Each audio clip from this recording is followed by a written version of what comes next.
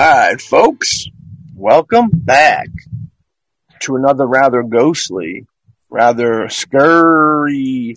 I would hate to call the show evil because the show's not evil. It's the complete opposite of evil. Even though sometimes we might talk about things that might dive into that direction, it's just to unveil, to shed some light on the darkness. You know what I mean? And today we rolled into quite possibly one of the darkest deals in the paranormal whole world. You know what I mean? Part of my cough. But exorcisms, not the William Friedkin movie, even though that's a classic. Sequels are all right sometimes. But yeah, exorcisms, when a demon enters the body of an innocent human being and causes them to act crazy, hurt themselves, hurt others, all types of crazy ordeals. I think everybody out there is familiar with it. We don't have to go explaining it too deep. Today we wanted to dive into, we had a handful of some of the most crazy exorcisms, some of the most chilling, horrifying situations of this procedure going down, you know what I mean? And, without, the practice of using religious rites to free a person from supposed demonic possession stretches back, thousands of years they've been doing that. It's been, in reality, it's been told in reality, in the good books. It's been talked about. It's been fictionalized in entertainment for as long as forever. You know what I mean? Of course, you think of the 1973 film The Exorcist, which is fantastic. I always say that's probably the scariest movie ever made. But that also has to go with the fact that I have that kind of religious background where I came up in the church and the devil and the demons and all that bad stuff always kind of rubbed me the wrong way and gave me the creeps. You know what I mean?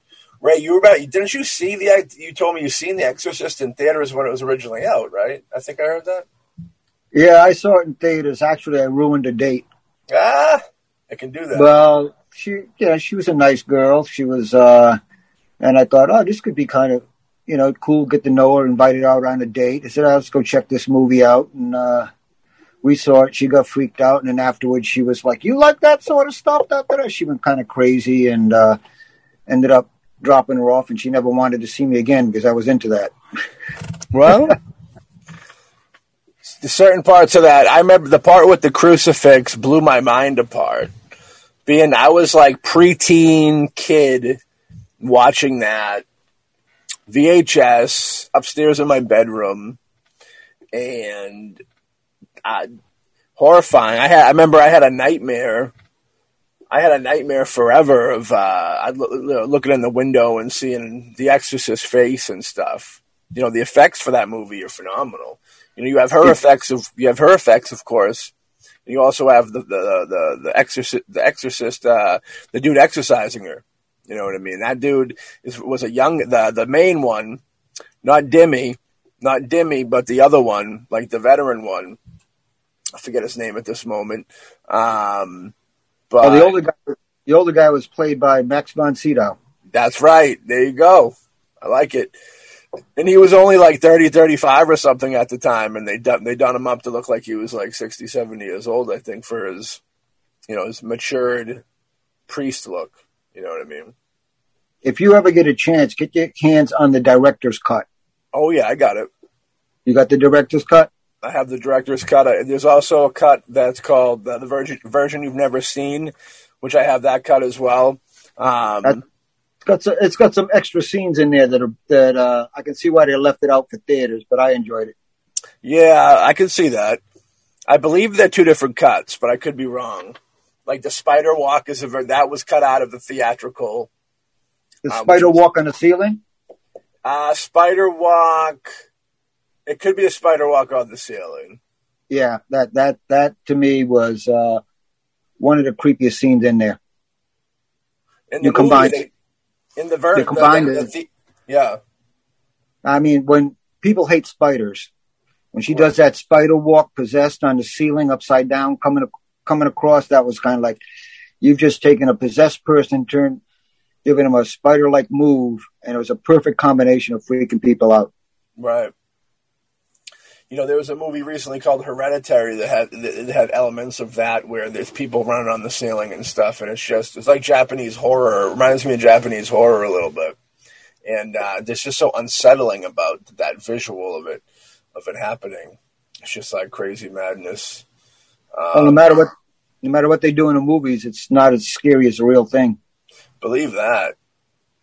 Yeah, I've never been there. The demons that I usually have to deal with are just humans that act foul. You know what I mean? Maybe they are possessed. Who knows? We'll see. Only time will tell. My demons come up from inside of me. My Demon Lover, that's another film. Our pal, Bobby Shempgoose over there. Big fan of My Demon Lover. I'm not so much a fan. I'm not so much a lover of the Demon Lover. Did you know that the Pope Francis, the Catholic Church, our boys over there, with Pope Francis calling exorcisms a delicate and necessary ministry to accommodate the rising demand, the Vatican now offers a week-long training seminar in doing exorcisms. Are you familiar with that? Yes, I am. The course costs roughly $370. That's not that much money. No. They're trying to make it so anybody can exorcise demons, I think. Oh, you probably have to be a good baptized Catholic, but outside of that, you're an exorcist. I'm a little shocked at how low that number is, knowing that, the Catholic Church has been known to be a little greedy from time to time, you know what I mean? I feel like exorcism rights is something you could be selling all day for like $1,200, $1,500. You know what I mean? Yeah. You kind of seen that market of people doing, things like the seminars and stuff like that back in the day, What do you think, judging by like those prices, and I know you stay up with it nowadays, what do you think a good price for something like that would be? Or what do you think the lower the better, of course, but what do you think they'd throw on that? If you didn't see the price, what would you have guessed that course would have costed? That course, I don't know, at least $1,000. Yeah. Maybe more. Yeah, $370 sounds, but you got people coming from third world countries where that, $370 is the equivalent of, $5,000 to them, you know what I mean? So maybe that's the deal with it. Well, on the other end of the scale, I used to run a class in mediumship, and was by the end of it, you were delivering messages yourself, going to energy work and protection, etc., but how to communicate with spirits. And you got to figure this was around the year 2000, so that was a while back. It ran for about 6 hours. I gave them a break halfway through. Yeah. And at that time they were paying $100 a head. It's a lot of loot for 6 hours, and you fill a room with 20 people. That's pretty good. Yeah, I'd say so. Whatever place is hosting it, you give them their cut, and then you walk away with it. But people came out of there being able to speak with spirits. That's heavy. That's the deal. So I think the church is selling themselves a little short. Do you think it might be because of that third world country deal? Because people come from poorer places? Because when you see, I'd say a lot of the exorcism videos that I've seen, if you will, it's usually from some third world country. I don't really see that many, and I'm sure there are, but I don't see a lot of that American videos. But maybe it's because you automatically take those American videos for like false, fake videos that filmmakers are making, not like short horror films instead of actual exorcisms. No, I agree, because you keep the price down there, but if you've got someone that's coming from, let's say, South America or for Africa or anywhere in the world, once they're starting to look at travel costs and everything else, the cost, they're going to be putting out a lot of money just to go there. So you got to keep that price down. Yeah. Yeah, no. Practicing expelling demons stretches beyond the Catholic Church as well, opted into the Pentecostal or evangelical, and often refer to exorcism as deliverance ministry. Protestant missionaries have driven the practice's growing popularity in developing nations, fueling the surge in popularity in Africa, South America, Asia, and the Caribbean. In America, the practice is as popular as it's ever been, and that's probably because I think of the way, and it's in entertainment. They say even in America they say the rise of exorcism is often linked to social and political upheaval. Now I know that's for poorer places and such, and more third world country-ish type areas, but I mean you see that a lot, and that reminds me of was it the Pocoyo Demon, the thing we did where he came around raping dudes when big political elections were coming up. Do you remember what that was? Yeah, I think was that the one in Africa? Yeah, yeah. Well, you got another thing is you got people that in very stressful times, that stress throws off their personal energy and troubles. They become very troubled. They become very open. Yeah. So it's easier to possess somebody that's unbalanced, so to speak, energetically and spiritually, than it is someone that is balanced. Right. So in times of stress, whatever, be it political or financial, etc., it's a good time for that dark energy to step in and grab onto somebody. For sure. And to go back to that third world, poorer country type deal. Right there, you got financial issues and you have political issues. America, we get fucking elbow deep up in the politics, and it becomes everybody's passion. And we win and we lose, but there's certain other countries that a loss is a real loss. Like when the person they don't want to win wins, it's more than just some there's dead bodies and stuff. You know what I mean? It's not just like. We're going to have to do this or that, but still be able to kind of have, a good life, you know what I mean? Some of those other political elections, there's really a lot at stake. Like, sometimes it's literally the devil from hell came up and put on a suit to run for fucking, you know what I mean? The same way here, too, I guess. It's just, I don't know, it's weird. It'd be a good episode for Behold the Pill podcast. Now, in America, the practice is as popular as it's ever been, as we said. You know what I mean?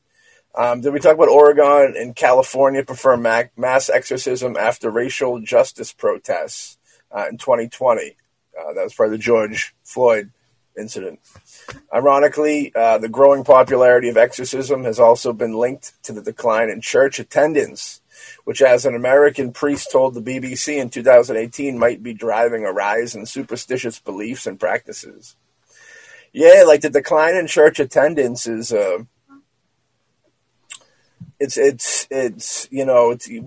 what's your take on that? It's just the society's kind of, you have a very judgmental system that the veil's been lifted, and we've noticed that they're just as dark as the people they dismiss and outcast, you know what I mean?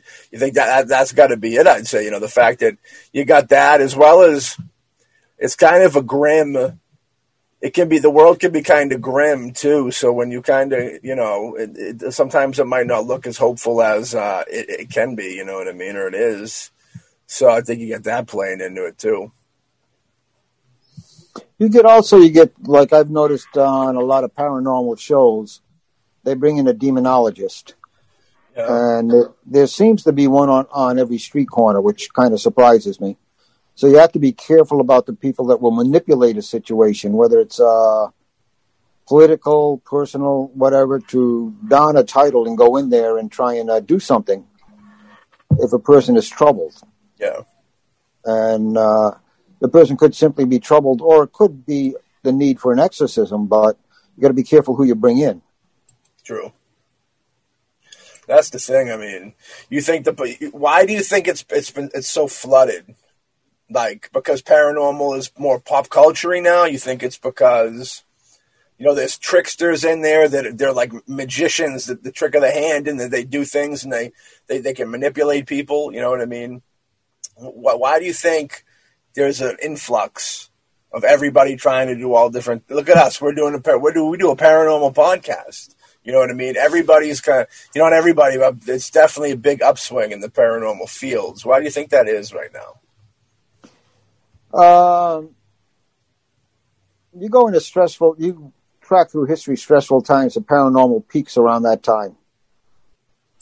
People start looking for something else, and people start looking into other things. I think that right now, with the popularity paranormal shows and podcasts, you've got a lot of people opening doors they shouldn't open.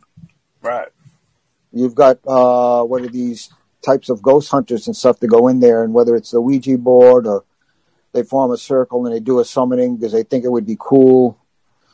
And they're opening doors and letting things in, and that just spreads and spreads and spreads until you've got all these negative energies, all these demonic things running all over the place. Yeah. Because it's easy enough to buy a book on how to open it, but once you've unleashed it, how do you put that leash back on and drive it away? That's the problem. That is a problem. And that could be a real big problem if you're not ready for it. Even if you are.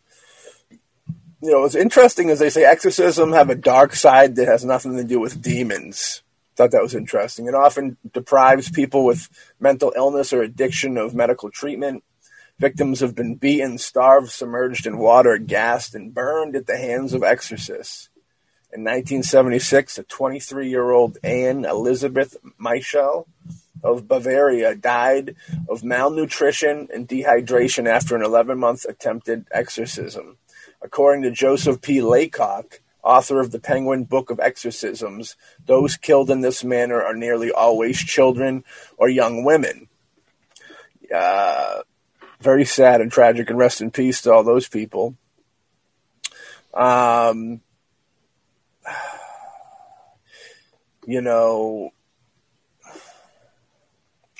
That's tough, it's malnutrition because they're in dehydration. They're just not, you think they're not feeding the person, or you think that the person's refusing to eat because of the demon? I think that they're treating the demonic possession on two levels, the spiritual and the physical. And I think what they put the person through physically, trying to deprive the demon of a host, is detrimental to the person. Yeah. And that's where they get starved, and that's where they dehydrate. And so they're not focusing on the spiritual aspect, and not focusing on getting rid of the demon in a spiritual sense. They've got it tied, and they figure, well, if we destroy the body, the demon has to leave. Well, if you destroy the body, you destroy the person, they die. Mm. So are you really exercising, or are you just playing it? You're playing into it, because the demon might just go on. I know in the ancient the ancient Arab culture, back when they were talking about, and we mentioned it, back when we were talking about jinn, if they thought someone was possessed or was a jinn, they would literally shackle them, chain them up outside the house, and just leave them there to die. Yeah. So there's a touch of, in certain parts of the world, there's a touch of something that, to me, reeks very much or sounds very much like the old witch trials, where that it's not really an exorcism. It's more like condemning you to death because you become one with the demon. Yeah. Yeah, it's craziness. There's a thin line between that mental health thing. We've talked about this before. Almost every symptom, if you will, of possession, I could almost put into a category of somebody who was just flat out bad shit crazy. The madness. But like I said, there's certain things you cannot argue against, like the cuts in the bodies, speaking Latin when they don't know Latin, like there's no explanation for that stuff. You know what I mean? Somebody going crazy, maybe changing their voice a little bit, and just, turning to their mother and saying, dropping the F-bomb on them and being like, F you, say horrible shit to her. and, you know, they go, whoa, she wouldn't say that if it was regularly her, you know what I mean? Like, that stuff I can go either or. It could be it could be a dehydration thing. You get dehydrated, your brain starts going fucking haywire, you know what I mean? So that, some of the way that what their bodies are going through the process could kind of make you crazy as well. But that Latin, like you said before, dude, them talking Latin backwards, or even just straight up talking Latin in general, not knowing it, is like some ancient language that's been dead forever. There's no explanation for that. You could possibly say maybe it was some type of speaking in tongues type situation, which is like the complete opposite spectrum of it. Speaking in tongues is like the holy in the presence of God type deal, where you're in the presence of God and you're so overjoyed to be there that you speak this other language. And it's almost kind of like the flip side of it is like when you're possessed by this devil, you're speaking this crazy Latin language. And like whatever. Why do you think what's up with the Latin thing? You know what I mean? Like, were Latins like especially dark, or were they especially like into dark arts? Like, why is it always them speaking Latin? Latin is the language of the church. Okay. It's based on the old Roman language, which is basically the root of most languages in Europe, etc. But it's the old Latin, it's the old church language. And what you're doing is the demon itself is cursing you back with a holy language. It's turning it around and using that same language the church uses for prayer and throwing it back in your face. Yeah. Mocking it, you know?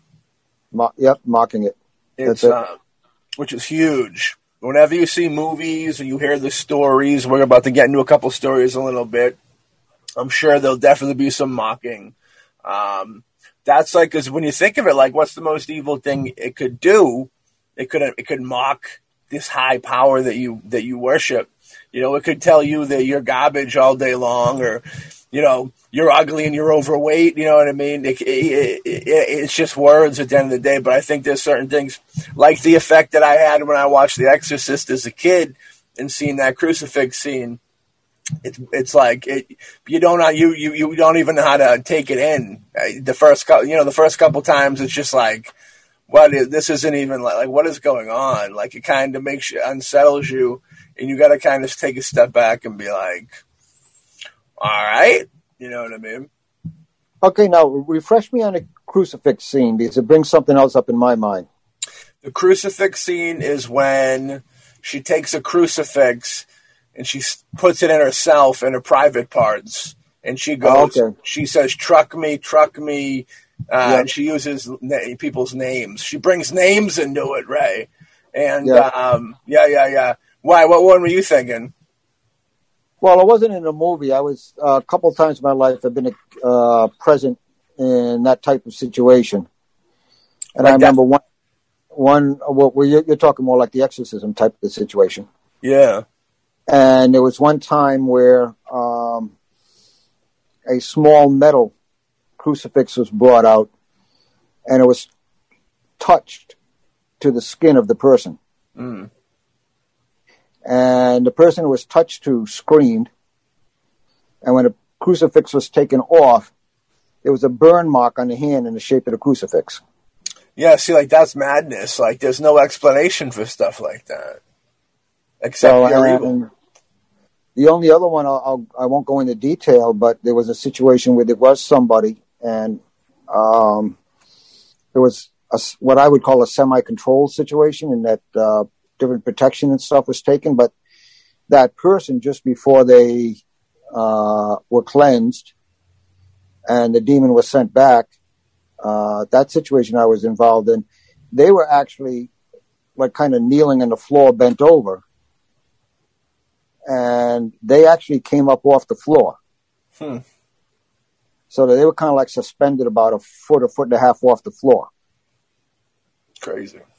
Before the entity was sent back, and they fell back down, and everything ended up well, fortunately. but it's kind of like that's the type of thing you witness. And there were several other people there, a couple of them just kind of like, that's it. I'm surprised they didn't go into a convent or a seminary after that. They were so shaken. For sure. But they didn't take it serious to begin with. They brought it on themselves. It was a ritual they did and brought the thing in. Yeah. So it was kind of like, don't mess with that stuff. Well, yeah, there's certain things like that where it's just so mind-bending because it's like the first time you're ever seeing something that doesn't make sense. There's no way to explain what's going on. And you don't even want to know why. You don't even want to know it. You don't even want to explain it because you know it's going to be dark things. It's going to be too spooktacular for you to even understand. But I got a couple exorcisms that we're going to roll into here. First one, we're going to start older and go to newer a little bit. But first one, we have the New Mexico Colony exorcisms. This is from 1764. I was 13. This was a good year for me. Yeah. In January of 1764, a Spanish missionary named Juan Toledo wrote a letter to the governor of New Mexico describing a series of exorcisms he had performed in the settlement, which was then a Spanish colony. The trouble started in November of 1763 with a local woman named Maria Trujillo. According to Toledo's letter, Trujillo was given a great sadness of an extreme nature after giving birth and could not be amused by the diversions of the fiesta. That's kind of it's like, what do they call that after you after you have the baby? What do they call that? Postpartum depression. I think that's what that sounds like. Because she had the baby and she went to the party, to the fiesta, and she couldn't really get her high spirits, you know what I mean? She was still kind of down. I think that's probably what that was. Such behavior would be recognized. Yeah, exactly, like I said. But Toledo, it pointed to demonic possession. You know what I mean? So that's the issue, is sometimes it's like kind of the witch deal. You don't know what it is, kill them. You know what I mean? Yep. She remained in her state of melancholy until mid-December when she fainted after prayers. She awakened and proceeded to exhaust herself with unnatural strength. Toledo performed an exorcism on December 18th. Other residents also exhibited signs that Toledo interpreted as symptoms of possession. A young woman named Francisca Barella heard pig noises where she could see no pigs. That's kind of creepy. She experienced assorted shudders, tingling sensations, seizures, and an overwhelming sense of dread. She couldn't explain it. Barella was taken to the local mission for help, and according to Toledo, the sight of him caused the young woman to become violent, turn gray, and mimic the sound of pigs, cows, horned and spotted owls, as well as other animals. Toledo exorcised her too, and during the ritual, Barella supposedly insulted him, attacked his lineage, which she said, your mother wears army boots, howled, and hurled a shoe at somebody. Didn't somebody do that to Donald Trump a couple of years ago? All told, Toledo performed exorcisms on 5 women and one man before he finally decided the outbreak of possession, which he blamed on witchcraft. You know what I mean? Yeah, like I said, when in doubt, burn them up in the house, I guess. So, yeah, that was interesting. The pig sounds and the animal sounds. Have you ever heard that one before? That was like, I never really heard that, but I thought that was kind of a creepy addition to something. The sounds is fairly common. Quite often it's growls and animal sounds, so that's fairly common in a possession. Why do you think we have, I can understand growls, but why do you think we have animal sounds? We hear that. It's non-human. I guess so. Yeah. I guess so. I would do, if it was up to me, it would be animals and humans death rattle sounds to horrify people. All things you don't want to hear. You know what I mean? There's all this horrifying stuff. So, what was your take on Toledo, our boy Toledo? Do you think he was the real deal, or just kind of moseying around? You know, in certain situations, you could have somebody act like they fake the funk a little bit for ego, to seem powerful and to seem like they're, they got that direct line to the big man. You know. Well, you also have, you're going back to a time where you got witch in the 1700s, witch trials, and any unusual activity was automatically attributed to evil or the devil. Yeah. So if someone had a mental illness back then, they were possessed because it wasn't recognized. If you behaved in any way or did anything that was not acceptable or out of the ordinary. So that's an up in the air situation for me. I don't know the accuracy of the reporting, whether it's a panic of the time, like I said, when people did things differently. You could have been, I know there were people that were, today we'd call them an herbalist, that they use the herbs to heal. Yeah. Well, at one time they were considered a witch. Truth. So I don't know in that time frame when that happened, what that actually was. I'm not saying it wasn't a possession, but in those times, I got a couple little doubts. Yeah. I'm with you. Next up on our exorcism docket, we have the exorcism of George Lukens in 1788. Sometime around Christmas in 1769, a tailor named George Lukens was mumming in his Somerset, England village of Yadden. Do you know what mumming is offhand? Not unless he's trimming mums in the garden. I don't know. That could be. That's a good. The old folk tradition would have seen Lukens and his friends going door to door to perform a Christmas-themed play, but their rounds were interrupted when Lukens experienced what he later called a divine slap that left him unable to walk home under his own power.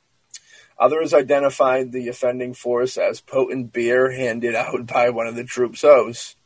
Shortly afterwards, Lukens began experiencing fits that made him unable to work, leaving him dependent on financial support from his fellow parishioners. We call that laziness. We call that just being leeching off the systemato. The parish sent Lukens to a hospital in 1775, but the doctors claimed, they claimed he was incurable and sent him back. Lukens insisted he was bewitched and blamed several local women for his conditions, which according to witnesses included convulsions, singing hunting songs in strange voices, and blaspheming in a manner too dreadful to be expressed. I feel like during this time, just swear or using God's name with a swear in a sentence would be too blasphemous to when they say express, they mean repeat, you know what I mean? I agree. I also think, like, if you're talking about singing hunting songs, that sounds more like he was drunk. Yeah. Yeah, that's weird. Hunting songs and weird voices. Yeah, it's kind of like, basically, he couldn't sing, so when he tried, it sounded really bizarre, and they call it weird voices. Yeah. So this dude, we're going to get a little more into him here, but mainly he went to a party, he had a drink. The drink put him out, really fucked him up, and when he got back from it, he's either unable to do anything or he's in this funk, almost like a depression or something, which it sounded like the girls had a depression as well, that he just finds no reason for anything. You know what I mean? You're also talking about a time where in parts of Europe, they used to drink something called absinthe, which became illegal because it produced hallucinations, psychosis, a whole bunch of things. That was deadly stuff. Yeah. So if that was the drink, if that's what he was used to drinking, he fried his brain. Yeah. And that could explain some of how he behaved and what he said and did. Yeah, that's true. He insisted. Yeah. He insisted he was bewitched and blamed several local women for his condition. So going right back to blaming women. You know what I mean? He doesn't want to take responsibility for tying it on, so he blames the woman. Yeah. That's happened many times. Convulsions, which, that could be a sign. That could be alcoholisms, strange voices. Yeah, it's all madness. He seemed to improve for a while, but his condition returned in 1787. This time, Lookins claimed possession rather than bewitchment. It's kind of the same thing, isn't it? I guess bewitchment's under the spell of a witch, almost under the spell of the love of a lady or something. He'd blame. It sounds like, judging by his character, or yeah. But he had already used the bewitched thing, so he had to come up with something new. So he used possession. So now he's blaming the demons. He's blaming demons because he doesn't have to see them in the streets, so he'll blame them now. Well, it's that demon drink that did it to him. That's true. The hooch. He fell off the wagon. There it is. The hooch. It hurt. That was a painful fall. He declared that he was being menaced by 7 devils and the Seagram 7 devils, and therefore needed 7 ministers to get rid of them. Reverend Joseph Easterbrook, vicar of Bristol's Temple Church, agreed to help. Very nice. When Easterbrook's fellow Anglican priests declined to participate, Easterbrook recruited 6 Methodists to fill in the roster. The 2-hour exorcism was performed on Friday, June 13th, Friday the 13th of 1788. Instead of using a formal ritual, the priest improvised. In the Penguin Book of Exorcisms, Laycock writes that they prayed, sang hymns, and ordered the demons out in the name of God, Jesus, and the Holy Spirits. Whatever was plaguing Lukins, the exorcism seemed to have worked. He became a cause of celebrity in Enlightenment era Bristol, whose citizens were divided over whether Lukins, who became known as the Yatin demoniac, was possessed, deranged, or simply an effective con man. I think we're going more towards that effective con man type deal. I agree on that one. Now, in a situation like this where they prayed, sang hymns, and ordered the demons out in the name of God, Jesus and the Holy Spirit, that almost seems a little more PG than it gets later in life, where you almost have to, it's almost like you got to really grab them, shake them up in an exorcism nowadays. Throw that holy water on them and really yell at them, it feels like, you actually almost argue with the demon to chase them off in the name of God, of course. But is it just a simpler time deal, or you think it was probably just as intense as back then as it is in more modern times? It's just they didn't go into too much detail. If it was a possession, I think they just didn't go into much detail because no matter what church it was or what faith it was, they didn't want to reveal too much. These are people that if they seen that crucifix scene in The Exorcist, they just drop dead. From their society, the blasphemy of seeing that, their fucking head would melt and fall off their shoulders. They wouldn't be able to, their eyes would blow out of their head.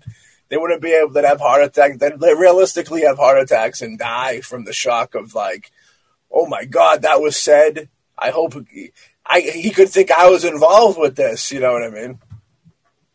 Oh yeah, the shock factor back then, a lot was hidden. A lot was shoved under the table and just shoved under the rug and hidden from people. Yeah. Yeah, it's I'd like to dive a little deeper more into the accounts, get some real ancient from maybe some of these, it has to be transcribed somewhere where they write down what the actual protocol and what happened. All right, now we're into the good old, I think we hit the 1900s. So a little more modern. We're 1906. We're catching up to current day, right? The Exorcism of Clara German, Telly, 1906. According to accounts recorded in a pamphlet called "Are There Devils Today?" ? The exorcism of a young Zulu girl named Clara Germaine Telly. Her name was altered to Selly. I guess it was Selly. In some sources, is among the most dramatic ever reported. Presiding priest Reverend Erasmus, which is a kick-ass name, Erasmus Horner, claimed Telly levitated several feet in the air, horrifying, walked up a wall, more horrifying, displayed telepathic abilities, Awkwardly more horrifying than the previous two because it can get in your head, and understood a multitude of languages, which is very weird. That's one of those things that it comes off smarter than you. I think that's what's scary about it. You know what I mean? Is if it knows all this stuff, it's already expressed. It's like, how do you let something know you're smarter than it? You start speaking in multiple different languages that they can't do.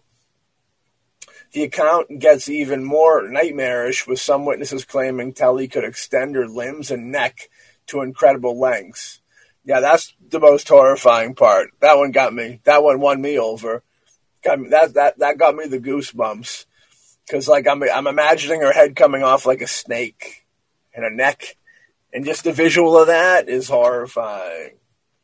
During the ritual, Horner was assisted by another priest, several nuns, and 8 large, strong girls to hold her down, I'm guessing, restraining her. Horner claims all 8 were lifted into the air with Telly as she levitated. That's even more heavy duty than levitation. You're bringing up those people with you. That's a lot of weight to be picking up, man. Imagine just the heaviness of being in that room when that happens. That's one of those moments where you forget to breathe, or you have a little panic attack or something. The priest decided to handcuff the girl, because if she can levitate off the ground with 8 people holding on to her, bring them off the ground, she ain't gonna be able to bust out no handcuffs, apparently. But he says it took them 3 hours to accomplish the task of putting on the handcuffs. As she choked the whole time, she choked, punched, and bit anyone who came close enough.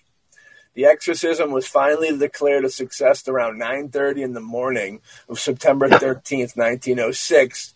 Just to be sure, it took Horner exercise. Horner exercised her again that evening. She happily cooperated, though another exorcism was performed the following year when her symptoms seemed to return. That exorcism was considered successful, but Telly's recovery was short-lived. She died of consumption just 6 years later. That sucks. Consumption's what? It's when you're raw. But they have like another name for it nowadays. Didn't they used to call it tuberculosis consumption? Tuberculosis, that's what it was. TB, yeah, you got a consumption, because it would eat your fucking body from the inside. It would consume everything, which is horrifying. Yeah, I worked in the healthcare industry for a while, and I used to have to go every year for tests. I'm glad you passed all those tests. You know what I mean? You know, why do you think you followed, just to be sure? Like, if she didn't have, you know, do you think doing another exorcism just to be sure could be a negative thing? That would open up any doors for something to come through? Or you think that would just be a positive praying worship thing? Once you've been touched by, or you have touched by evil, yeah, whether it's possessed or involved in that sort of ritual, there's what I like to call a thin thread. It doesn't really let go. Yeah. And it's always there, always ready to drag you back. And that's a problem when people get involved with summoning, no matter what it is, and those type of rituals. Even if they turn away from it, for the rest of their life, it's going to be lurking there, waiting to come back at them. Hmm. So it's something that you really, really should not do. You're messing with something here that's not going to go away just because you were successful one time. So being possessed by a demon almost has like an addiction element to it, where it's almost like it leaves the yard, but it still roams outside of the fence, and that at any kind of day in the future it could jump over the fence again. Yeah, it kind of, it's got like a little hook into you, like a fish line. Interesting. And it's got that little bit of a connection with you, and you have to always be on your guard. And you have to always protect yourself and reinforce that to keep it away, because it will drag you back. It'll reel you in, so to speak, and again, you're possessed, or if you're someone who's practicing and doing the rituals, it'll draw you back into those rituals to have you continue that evil path. Yeah.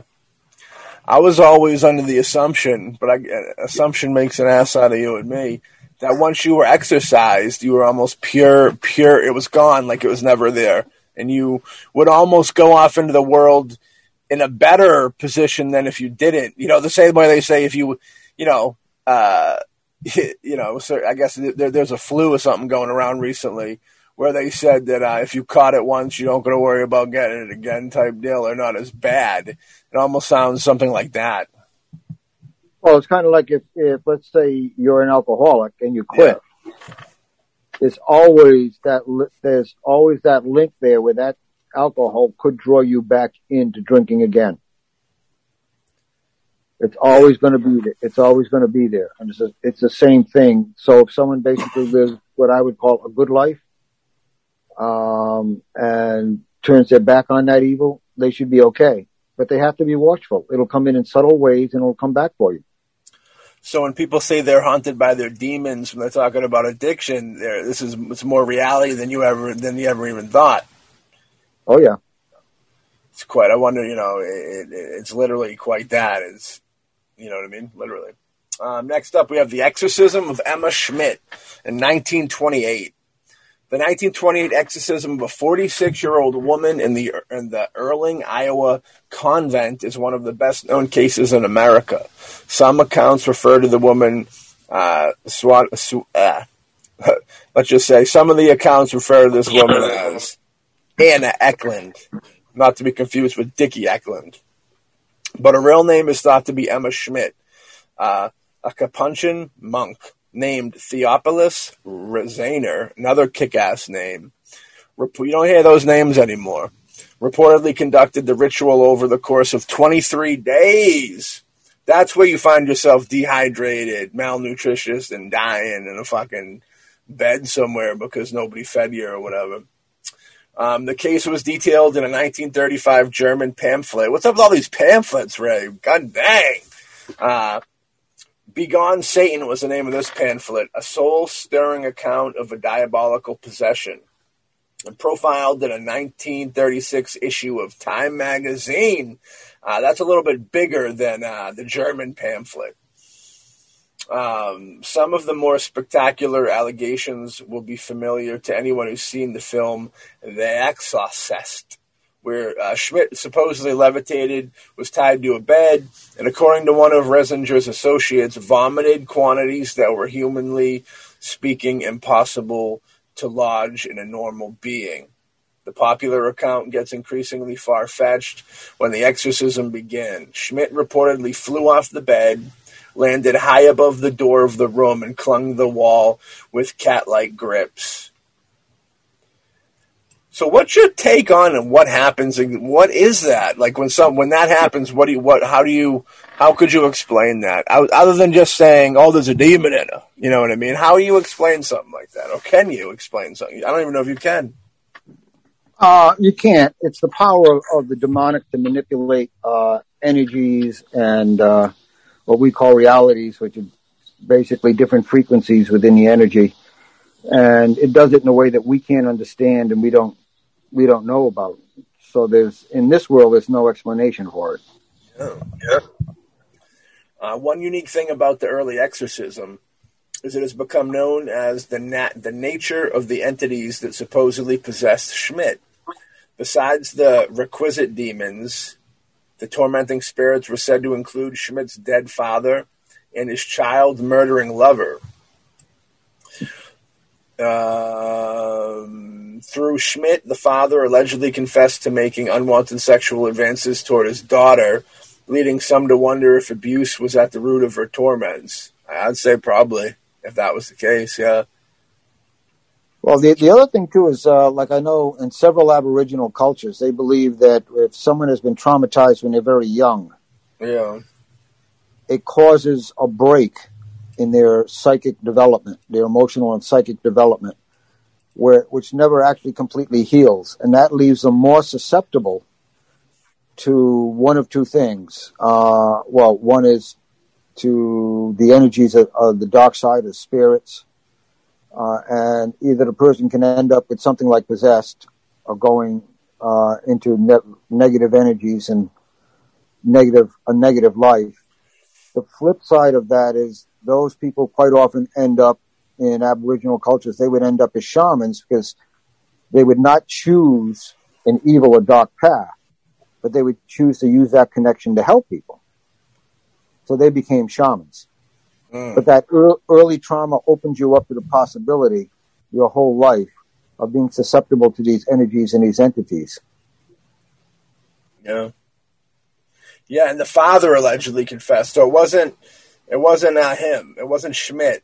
It was the spirit of his dead father that came to him was the one that confessed to it.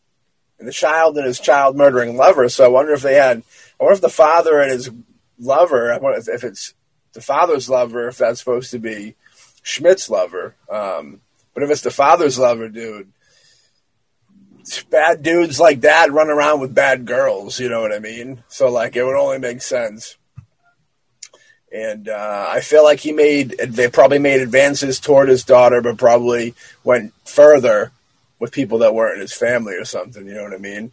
And if his girlfriend or whatever is fucking killing kids, that goes hand in hand, you know what I mean? Which is horrifying. Schmidt was declared demon-free on December 23rd, 1928, right before Christmas Eve. But there is a strange postscript of the story.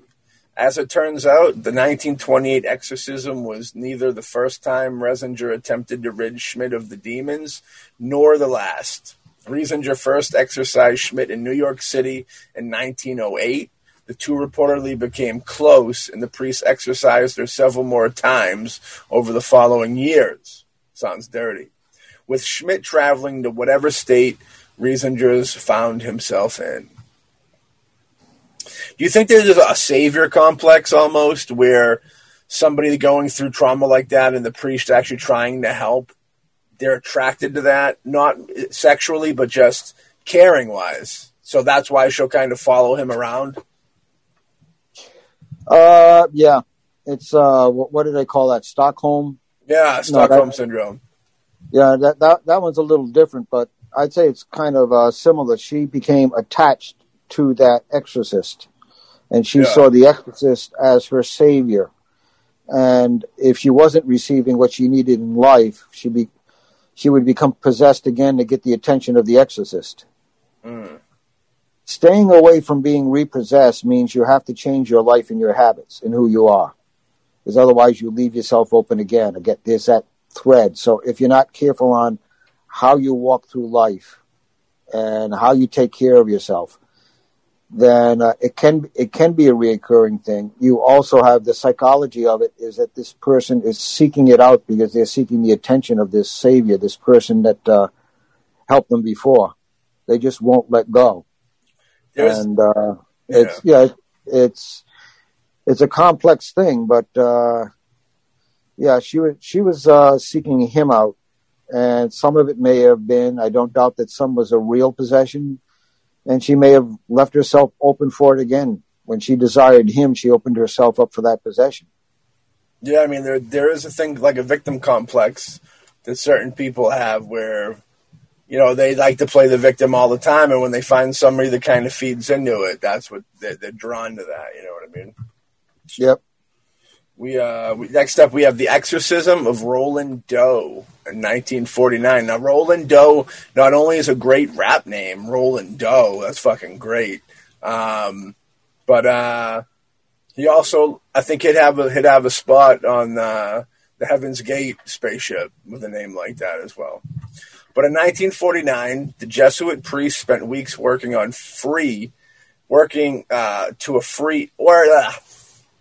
1949, Jesuit priests spent weeks working to free a 14-year-old Maryland boy known as Roland Doe from alleged demonic possession. Newspaper coverage of the case would eventually inspire William Peter Blatty to write his blockbuster 1971 novel, The Exorcist, which they read the article, the story before, I think said the same thing, that it was an influence on The Exorcist. I think every Exorcist story was an influence on The Exorcist. The Doe family first began hearing strange sounds in January of 1949. They assumed the scratching noises coming from their walls and their ceiling were the work of rats, but exterminators couldn't find any evidence of infestation. The family soon claimed to experience other frightening phenomena, including unexplained footsteps, furniture and dishes moving on their own, and violent shaking of their teenage son's bed. My grandmother my nanu always had a story where she thought that she claimed that her bed started shaking one night and that she heard like laughing and growling or something like that. I'd have to retap into that story with her, but yeah, I remember her saying she was pretty shook up about it too. And she was always ultra religious and, yeah, you know what I mean? So like, I think it was like an attack, you know what I mean? But I believe her, dude. I don't know why. She don't really lie. And the bed shaking would be something. I had cousins and an uncle and an aunt that lived there, too. I should check in with them. But the activity seemed to center on Roland, even following him when he was staying with neighbors. He was attached. He had an attachment going right there and a fan. It seems the boy's aunt, who had been a spiritualist, had died recently, and they wondered if she was haunting them. The family appealed to a Washington, D.C.-based Lutheran minister who advised them to see a Catholic priest. Father E. Albert Hughes unsuccessfully attempted to exorcise Roland. The boy allegedly broke off a piece of mattress spring and attacked the priest with it, slashing his arm. That's hardcore. Roland and his mother eventually left their home and traveled to St. Louis to visit relatives. Hoping to escape whatever was troubling them, while they were in Missouri, several Jesuit priests, including Father William Bowden, Father Walter Halloran, and Reverend William Van Roo, attempted to free the boy from the demon that supposedly possessed him. Throughout the ritual, the priest claimed to see words and images appear in the boy's body in the form of spontaneous scratches. Also, in The Exorcist and Nightmare on Elm Street. At one point, Roland broke Halloran's nose. The exorcism continued night after night, day after day. Have it your way. Roland seemed normal during the day until April 18th, 1949, when Roland abruptly appeared to be cured. He went on to lead a quiet life, free of whatever condition led to the infamous exorcism. So this sounds like he just actually randomly was cured one day. What's your take on that? Do you think the demon would just leave? You think it's just hiding inside him? What do you think that is, where it just kind of abruptly just disappears? I could say it was hiding, moved on to someone else. I mean, if it was a demon, because it wasn't getting anywhere with him. So it just kind of decided that, okay, I'm going to find a more suitable host. You think he was strong-willed, being strong-willed or something like that, it would make it beat feet to another host? Or what do you think would make it actually leave? Strong-willed, the person themselves, through their lifestyle and what they do, whether it be prayer, meditation, different protection techniques, how they live, doing good deeds, etc., and stuff like that. Yeah. Eventually, the demon decides that it's gonna take a hike. This is like a losing battle. This person refuses to give in. Yeah. And because we often forget our own power, we come from all the creation comes from the divine, and we have a spark of that divine in us. And if we can awaken that and keep it lit and keep it going, then evil doesn't really want to try and do too much. It's when we dull that spark, whether it's through addictions or negative thinking or negative habits and stuff, then we become susceptible. Yeah. It's truth. That's definitely some truthness. The fact that it got up and left, it's hopeful. That's very hopeful. I like that. That's kind of a positive. We should almost end with that, but we got one more for you. That will be the ending, and then we left the stage, and me and Ray come back for the encore right now, ladies and gentlemen. And we finish up with our big hit, The Exorcism of Gina, baby, from 1991. Here we go. On April 4th, 1991, an estimated 29 million people tuned into ABC's popular show 2020 to watch the exorcism of a 16-year-old girl identified only as Gina. You remember that, Ray, at all? No. Yeah, that escapes me. A pair of Catholic priests presided over the ritual, which took place at a Florida convent and allegedly lasted for 6 hours. The footage was edited to fit the show's time slot, which is, the magic of editing right there. You got to kind of raise an eyebrow to. One priest was referred to simply as Father A. The other was Reverend James J. Labar, who had appeared on the controversial 1988 Geraldo Rivera special Devil Worship, Exposing Satan's Underground, and authored a 1989 book called Cults, Sex, and the New Age. Geraldo Rivera's show was fucking crazy back in the day. Did you ever watch that? I believe Anton LaVey was on there. Geraldo went and talked to Manson, which was always an interest.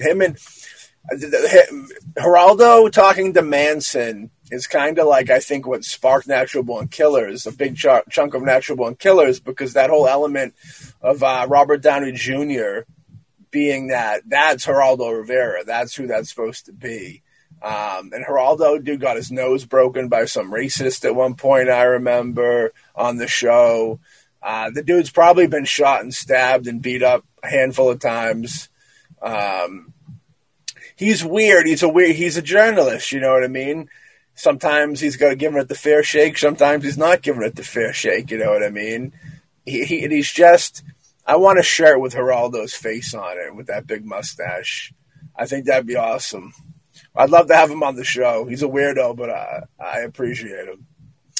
Now, the Devil Worship, did you check that episode? You see that Devil Worship episode? No, I had heard about him back then, but I didn't bother watching anything he did. He had like Guar on there once. He had, what's his name? Gigi Allen was on his show once. The Gigi Allen show was ridiculous. Was like, you want to watch some crazy TV? You want to understand what crazy TV is of the early 90s? You watch that. It's a different time. Whole different time. We need to go back to that time. That's entertaining time.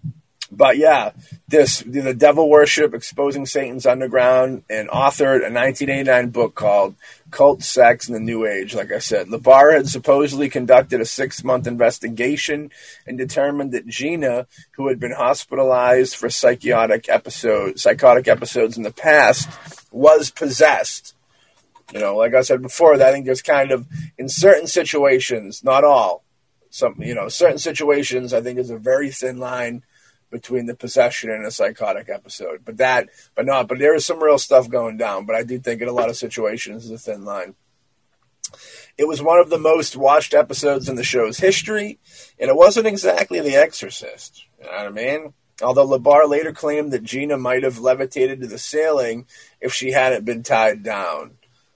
I don't believe that, because the other person levitated with 8 people holding her. So I'm going to say that the tie downs aren't going to do it. Especially when it could untie them. Watch a movie. Watch a horror movie, guy. But what unfolded was certainly disturbing. Gina growled. Like I said before, that's neither here nor there. She thrashed against her restraints. And I only say it's here or there because I'm going to lean a little bit into the direction that this might be a Hollywoodized exorcism because it was ABC, you know what I mean? Ratings, I think. But she growled, thrashed against the restraints, which would happen, cursed the priests, which that would happen too, you know what I mean? And, she was just getting all wild, She was real wild, you know what I mean? You can't play with her. She spoke in tongues. Now, we talked about tongues a little bit before. Now, with them saying she's speaking in tongues and not Latin or anything like that, Is there like a negative tongues that people can speak, or is speaking in tongues always a positive thing? Because I've always known it to be it was in the presence of God, a positive deal. That's what I always grew up thinking it was. So is there like a darker tongues that can be spoken, or is that always a positive thing? What's your take? It can be either side of it. Okay, so it can be evil too. Yes. Interesting. I thought it was all. I like the way you said yes. That creeped me out. You're like, yes, I'm speaking in evil. I'm speaking in evil tongues right now. But yeah, that's interesting. Good to know, because I always thought whenever I hear speaking in tongues, I always automatically think it's a good thing. That's because that is over time what we've heard the most of. Yeah. Is the positive. We don't hear much about the negative. Truth. Big truth on that. Father A and Labar. Father A didn't want to be named. That's what that means when you see Father A and then a dude using his real name. Either that or Labar was like, I'm taking the credit. This dude's Father A. That could have happened as well. But Father A and Labar determined she was being tormented by not one demonic force, but several. You believe in multiple getting in there, or is it mainly just one thing? Multiple is possible. Got a real party going on in there. If you got to remember, I think it's in Mark. Yeah. When they ask, "What is thy name?" and the demon responds, "My name is Legion, for we are many." Yeah, that's gangsta. I'll say that's gangsta. That's one of the most gangsta things I ever heard in my life. It's evil, but it's like the most gangsta thing ever said. Well, when I was in the Ohio State Reformatory, we had an Ovilus going. Yeah. And they said, "You're in danger." And danger, we asked it who. And unfortunately, I didn't have the recorder on at that time. But we asked it who. And, you, danger, and stuff. So at that point there, I said, "Okay, who are you?" And the Ovilus said, what came on in the Ovilus said was, "We are Legion." That's crazy. And that was a little freaky. They never have yeah. It happened early on, but I kept investigating. That's horrifyingly creepy. They never have a sense of humor. Like it never, when you say, "Am I in danger?" it never goes, "Danger is my middle name." You know what I mean? Nah, they're not into that. If the name Danger comes up, the back of my mind goes, "Was that Rodney?" And hell yeah. Well, where's the field at the end and stuff? Yeah. But no, when it threw up Legion, then I got serious. Yeah. Rest in peace, Rodney. We love Rodney. Yeah, that Legion deal is horrifying. You know what I mean? And the group, it's a fear tactic almost. It's the same. It's almost equivalent to them speaking in different languages to let you know that they're smarter than you in a way. They're letting you know that they outnumber you as well, which is double time horrifying. Well, just remember, we are Legion, for we are many. I like it. That's the slogan for the Mostly Ghostly fan club.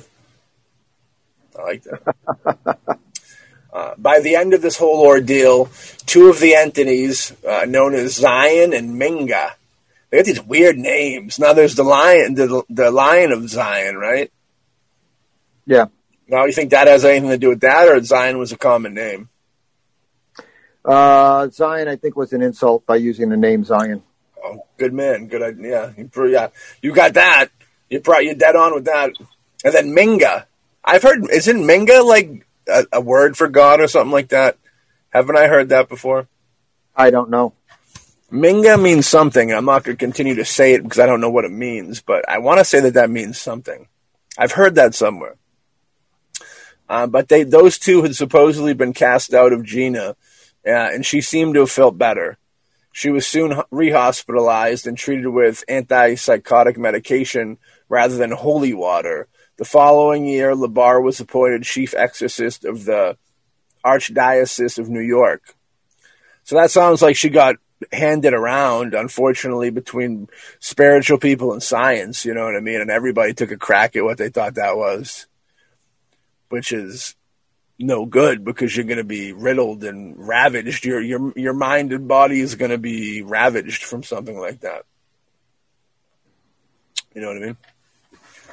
Oh, yeah. I mean, the psychologist or the psychiatrist are going to be telling you how sick you are, what problems you have, and trying to cure it on one angle, and the exorcist is going to be trying to exorcise you, and you're caught in the middle of that battle between two disciplines trying to correct you or correct the situation. You think if you were given like an antipsychotic medication that numbs you out and puts you almost sedated, do you think what do you think happened? You think that would slow down the demon deal, or do you think the demon would be going just as heavy in your brain, but it would be only something you could deal with at some point? Maybe the drugs would sedate you enough to be out of it, where you're not even. Imagine if one day they said, "Hey, science came out and said demons are real, and they go in people, and we don't know how to get them out, so we sedate people so it doesn't hurt them." You know what I mean? Yeah, I'm not going to trust that science. No, I wouldn't either. That's putting a Band-Aid on a hatchet wound. You know what I mean? And yeah, or it's, another way to make some money off someone's condition. Well, that's the deal. Why fix a problem when you could have them pay you a monthly fee for the rest of their life to fix it monthly, you know? This sounds like Behold the Pale podcast. Another good show on the network, though. So yeah, those are some crazy exorcism stories. The whole idea of exorcism is it's an intense, dark. I say crazy because it's in the sense of mind blowing. You know what I mean? Definitely,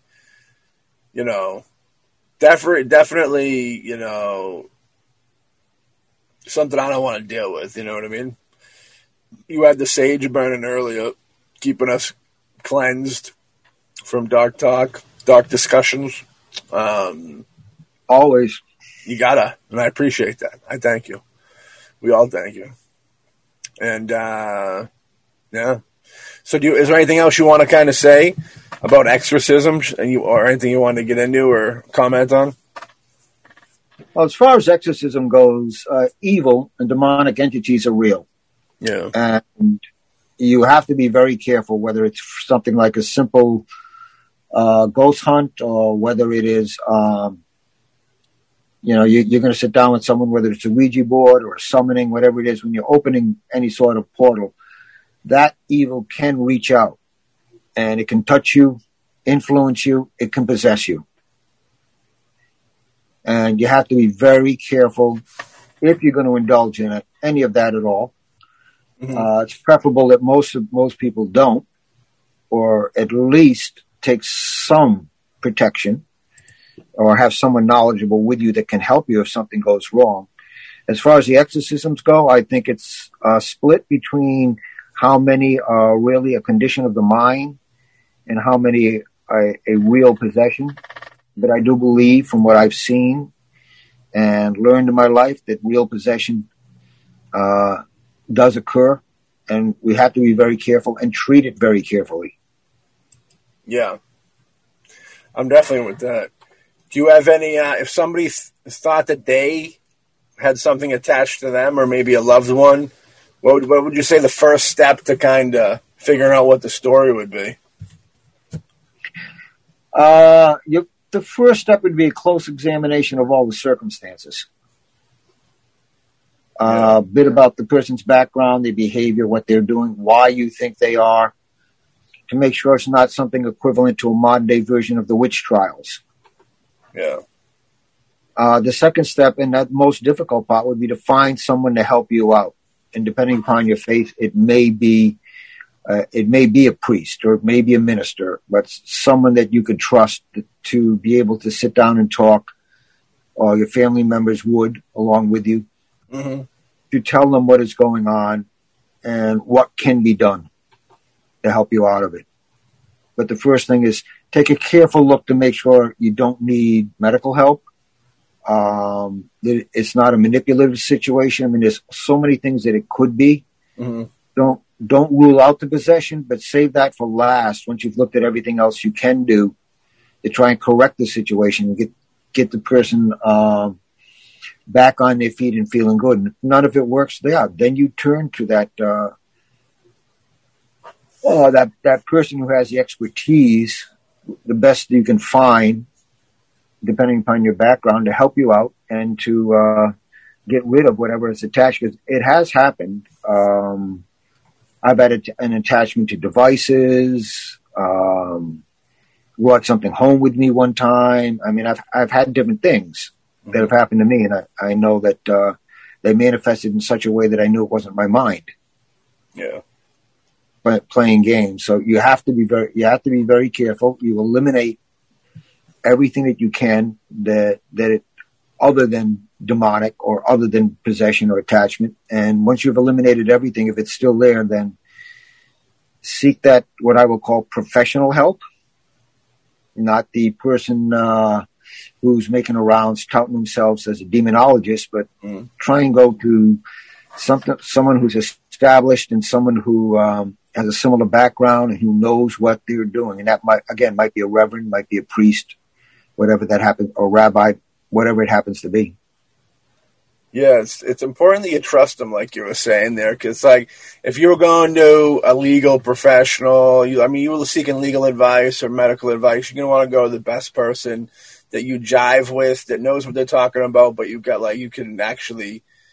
comfortable with, you know what I mean? So you'd want to do the same thing with somebody helping you with a situation like this as well.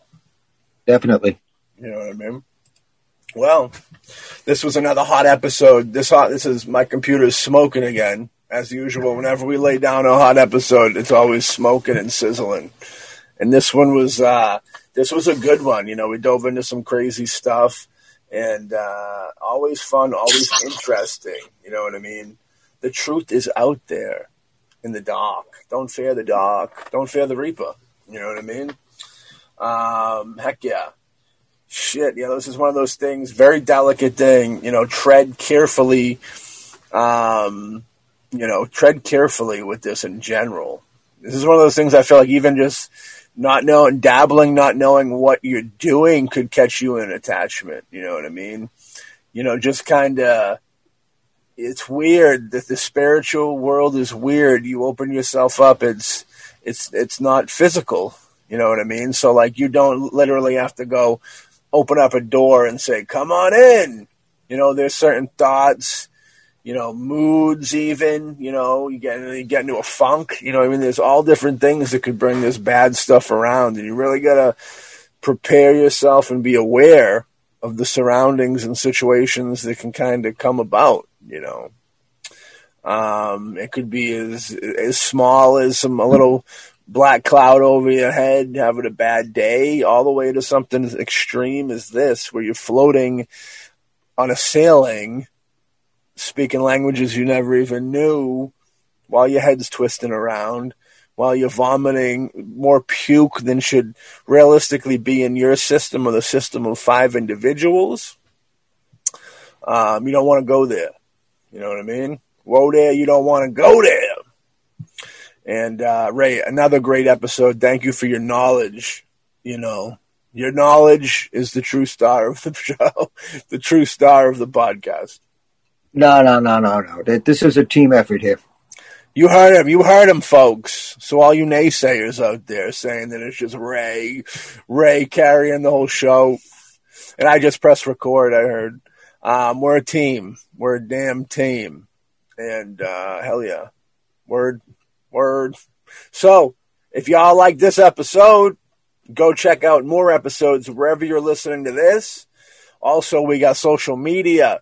Facebook's your best bet to probably catch up with us. And we drop all our episodes, and whenever we go seeking for people, because from time to time we like to dip out into the pool of our audience and say, who wants to come on? Who wants to come on and talk about some ghostly stuff? You know what I mean? Your best spot is to jump there. Also, we got the Boombastic Media YouTube page. Boombastic Media is kind of the production company that does all these shows. They have a YouTube page, and go subscribe to that YouTube page, because not only is, I think, the first ever retro. We get the retro look, mostly ghostly. The first 10, I think, episodes are up there. If you go listen to those episodes, all of them, you can tell people that you've been there since the beginning. How you like that? But that YouTube page will, in the future, host some video ghostly things that I know you're going to get down with if you like this show. And we also got a Patreon page out there for anybody looking to support, get you some cool perks at Boombastic Streaming at Patreon.com for y'all Patreon folk out there. But you'll always be able to catch us here for free in your ear. Maybe not your eyeballs, but in your ear. And we appreciate everybody for listening.